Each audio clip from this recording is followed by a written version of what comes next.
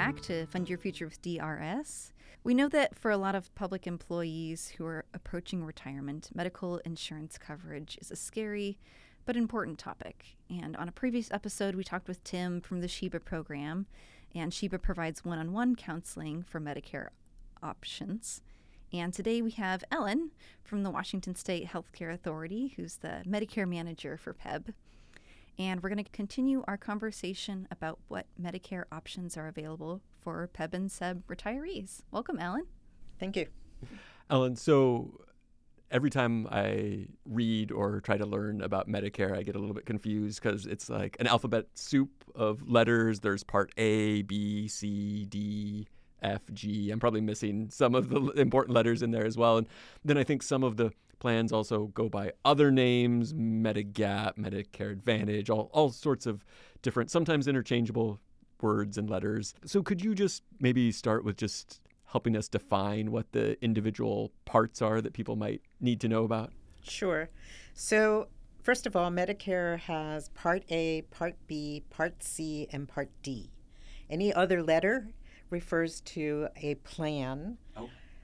So like a Medicare supplement plan, and we'll go into that in a minute. But Medicare Part A is inpatient services, hospital services. Medicare Part B is doctors and outpatient services and specialists, durable medical equipment. It covers a bunch of things, including some vaccines.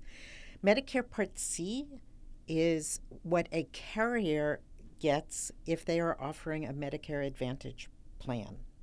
So Medicare Part C refers to Medicare Advantage.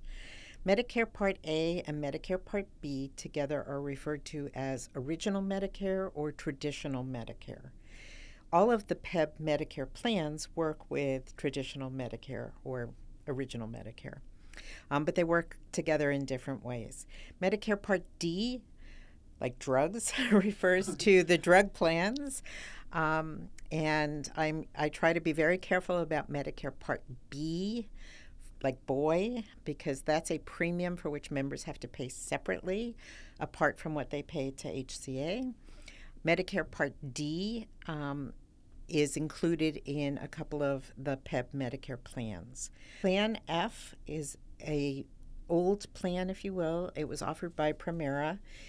It has been closed to enrollment since January 1, 2020, and it has been replaced by the Premera Plan G. So letters after D refer to different plan types, and currently PEB offers Plan G. And just for my clarification, you mentioned that Parts A and B are Original Medicare, and my understanding is that there is a cost associated with Part B. Correct. But that, for most people, automatically comes out of their Social Security payments. Yes. If you're receiving Social Security, you're paying Correct. in. So to be eligible, first of all, Medicare Part A automatically comes out of your Social Security as long as you've worked at least 10 consecutive quarters in a job that pays into Social Security. Mm-hmm. So most people have that automatically. Part B, yes, if you are drawing from your Social Security and taking Part B, you can have your Part B premium that's paid directly to Medicare, separate from what's paid to HCA. You can have that withdrawn automatically from your Social Security payments. Perfect. So what are the Medicare plans that are available to Medicare-eligible retirees in PEB? So first of all, let me start by saying that if you are in SEB, which is the School Employees Program, and you retire, you automatically transfer over to PEB. So all retirees from the state systems are in PEB, and we do have a number of plans available. So we have coordination of benefit plans. We have Medicare Advantage plans that are HMOs, and I will explain all the acronyms here. We have MAPD plans that are PPOs, and we have Medigap or Medicare Supplement Plan. So let's talk about what those are. COB is a coordination of benefits plan. It means it works with traditional Medicare, and Medicare pays primary for medical services. Everything else is covered by the plan. And in that, we have UMP Classic Medicare, which is the Uniform Medical Plan, Classic Medicare, or KP Washington Original Medicare. Those are coordination of benefits plans. Then we have traditional HMO, which is Health Maintenance Organization, Medicare Advantage plans through Kaiser. So Kaiser Northwest, which ironically is available only in Southwest Washington, has a plan called Senior Advantage. And one of the hints is if the word Advantage appears anywhere in the plan, you know it is a Medicare Advantage plan, because otherwise you can't use that term. And then KP Washington, which is the rest of Washington state in most areas, offers a plan called Medicare Advantage. Those plans, as I mentioned, are health maintenance organizations. That means they have a limited network of providers, and you have to see an in-network provider. And there are also regional plans. You have to live within a specific service area. Then we have MAPD, which is a Medicare Advantage, including prescription drug coverage. These plans are available from United Healthcare. We have PEBB Complete and PEBB Balance. The difference is that PEBB Complete is virtually all $0 copays. PEBB Balance is a slightly lower premium every month with having to pay copays if you see a doctor or have other services. Those plans, the United Healthcare plans, are PPO, which is Preferred Provider Organization plans. They are nationwide and offer a very broad network so that there are lots of providers, virtually anybody who accepts Medicare, and there's no difference in copay between in-network services and out-of-network services. And then finally, the Medicare Supplement Plan, or Medigap plan, is Premera Plan G.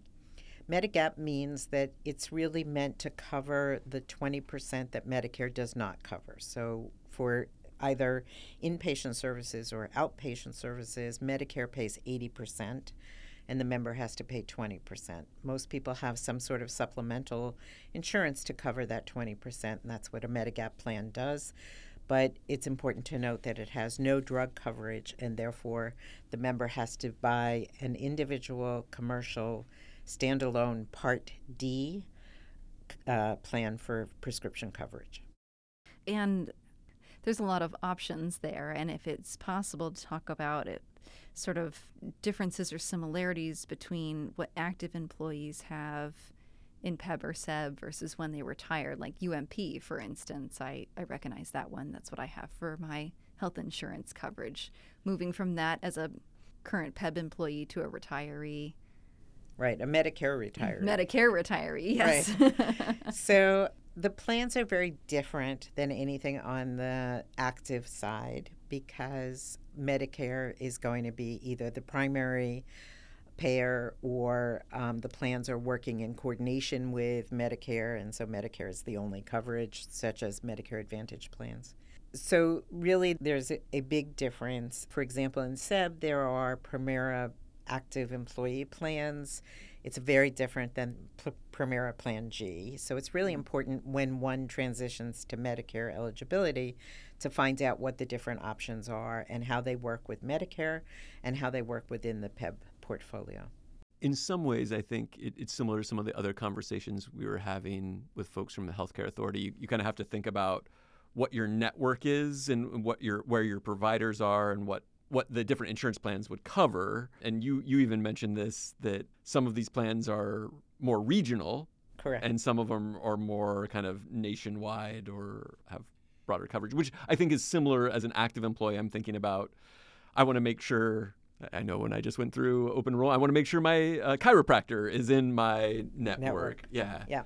So in the PEB Medicare portfolio, I think the way to say this is the broadest coverage first, which is all of the plans are nationwide except for the Kaiser plans. Mm-hmm. So those are the only two that really are not nationwide.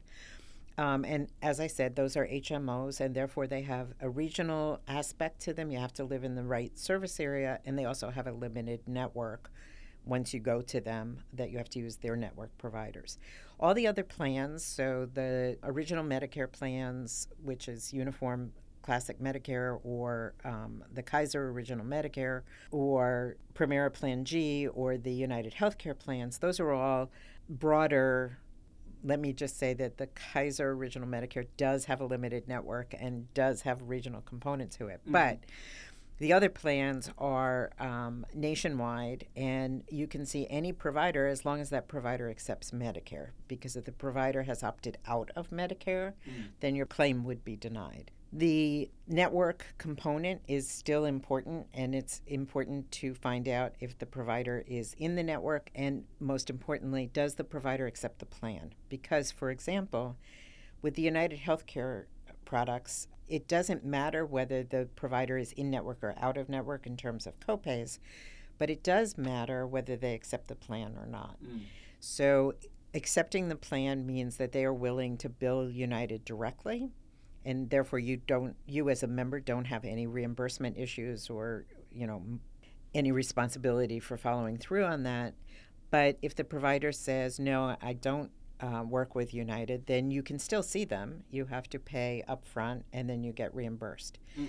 On a slightly different note, a question that we get very often has to do with international travel. Washington State has very active retirees, and there's a lot of international travel that goes on, and I'm looking forward to that myself.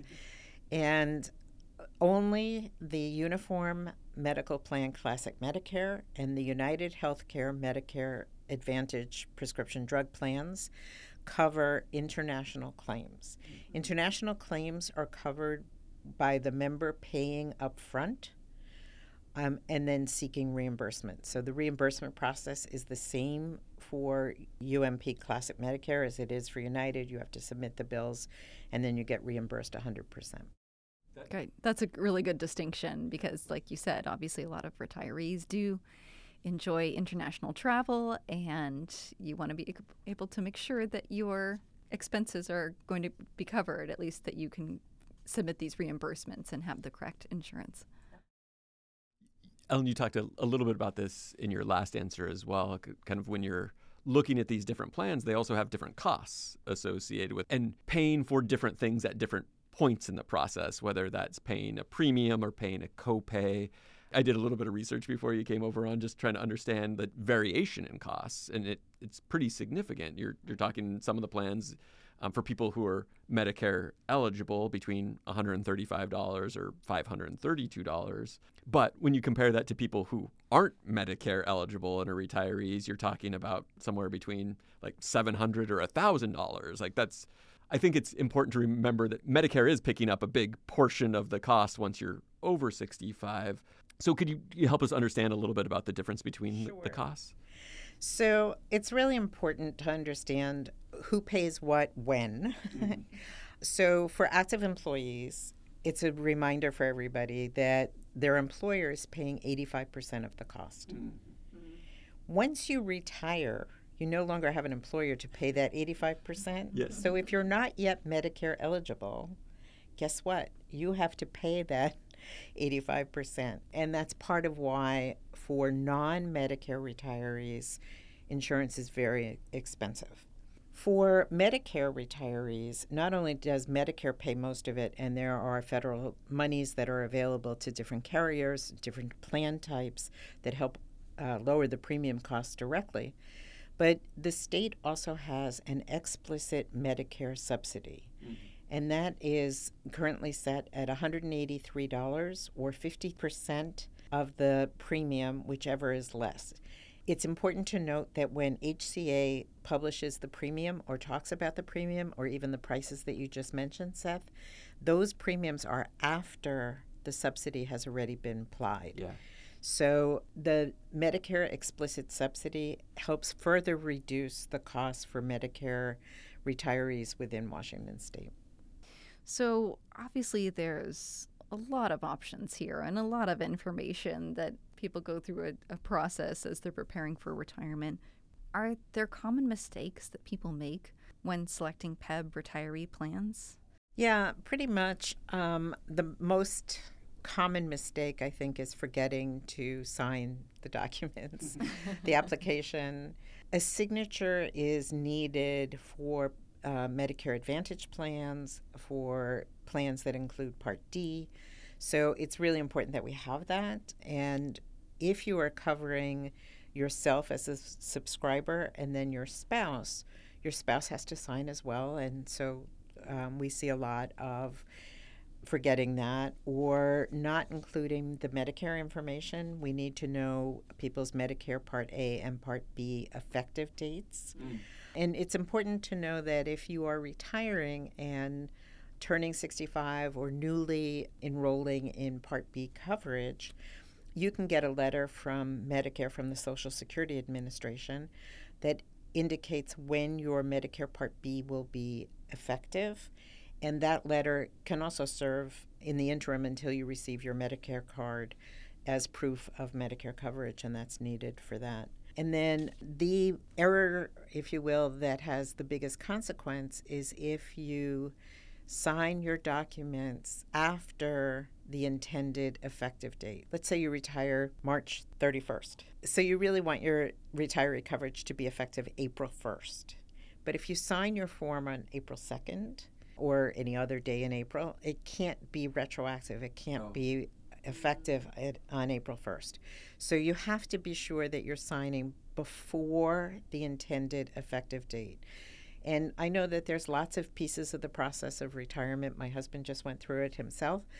One of the things to keep in mind is when do you want your retiree coverage to be effective, and ensure that you have filled out all the paperwork and signed all the different things to make that happen. It's a really good point. I don't know if, Jenny, we've ever talked about this on the podcast, because it's not uncommon for people to contact our office and say, hey, I quit employment a month ago. Why haven't I got a check yet? And I imagine the same thing happens with healthcare, thinking like, oh, I was just used to all of this happening through my employer. I just assumed my coverage would carry over.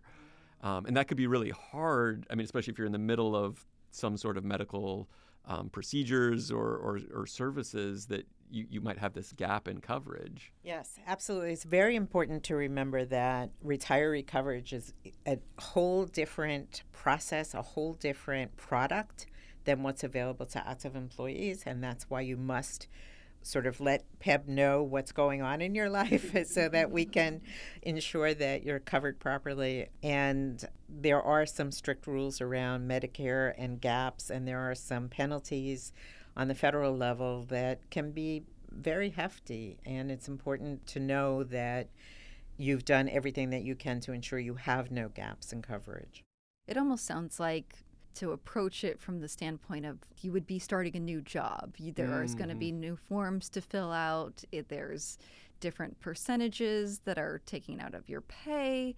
There's all these things to look at. So it's completely changing from one side of the coin to the other, and all the paperwork that has to be filled out in between. Jenny, that's a great analogy, and it's really important to remember that unlike a new job, you do not have the personnel office or the HR office to help you with all of this. That is true. So, however, the HCA PEB customer service folks are very skilled at helping people navigate all of this. And their number is 1-800-200-1004. And especially for people who are thinking about retirement outside of the open enrollment period, it's really important to talk with PEB in advance and sort of make sure that you know what's expected of you. Because of that open enrollment period, do you end up seeing a lot of retirees during that fall time period? Interestingly enough, there are some little wrinkles. One is because our medical insurance runs from January 1 to December 31. We don't see a lot of retirees in the November, December, January 1 timeframe. There are some who are going to retire December 31st and want their coverage effective January 1, so open enrollment can help them deal with that. For teachers who are coming out of SEB and going into PEB as retirees, the most common time for retirement is June or the end of the school year, or maybe even September, because it's the start of the new school year and they know they're not going to start. So there's flux throughout the year. You know, there's sort of not as many standard times for public employees, but certainly for the K-12 employees, it's more common either June or through the summer. feel like you gave us a little bit of a hint as far as contacting HCA early, and that's like the one phone number I have memorized, providing that for folks when they need to follow up, if they ever ask if they have more questions or more things they need to follow up. Have you talked to HCA? That's always a key thing to keep in mind. But are there other places people can go to get more information about the Medicare options that are going to be available to them? So again, the HCA website, which is hca.wa.gov,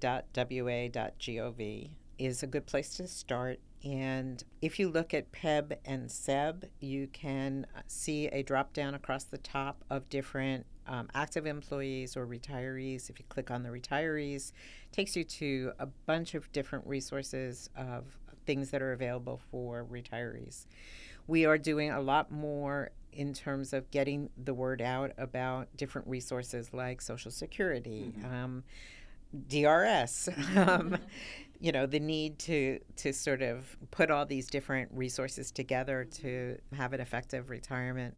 Yeah, at DRS, we're trying to be the other side of that coin as well. And we're always getting questions about Social Security and HCA and being that extra resource. We have our retirement checklist of here's where you can go for more information about these particular topics. We've actually used that retirement checklist as sort of a model for more information from HCA about different phases, different places in the timeline, and where you can find information. Great. Yeah, I love the analogy of starting a new job, but not having an HR office. And you kind of have to be your own HR office. And there are these resources that are out there and available for you, but there isn't any one person. You are the one person that's going to have to help yourself navigate those different forms. We always have to be advocates for our own health care, but it's especially important when you're a Medicare retiree.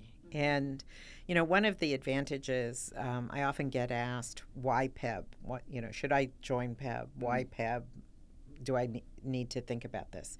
The answer is yes, you need to think about it.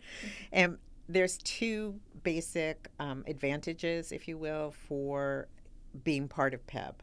One is that PEB stands between you and the plan. So we can do escalation, we can do problem solving, we can do troubleshooting. We can intervene and ensure that claims are being processed in a timely fashion and appropriately. The second is that, most importantly, PEB plans are very different than the commercial market. So one of the top differences is that in PEB, Medicare enrollees can switch every year during open enrollment from any Medicare plan to any other Medicare plan for which they're eligible.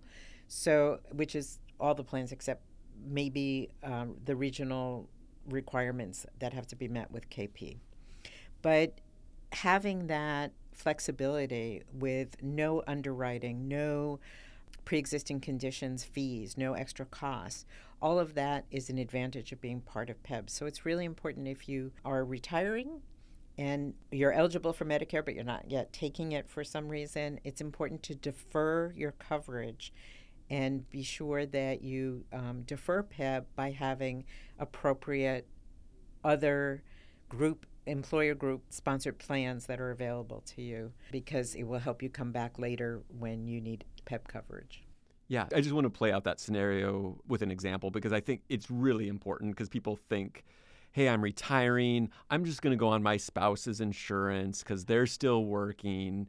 I'm not going to think about PEB, but it's really important to contact PEB and say, hey, I'm not ready for this yet, but I'm going to defer it. I'm going to jump on once my spouse retires, and then I'm going to start my insurance. And there are all sorts of rules around this.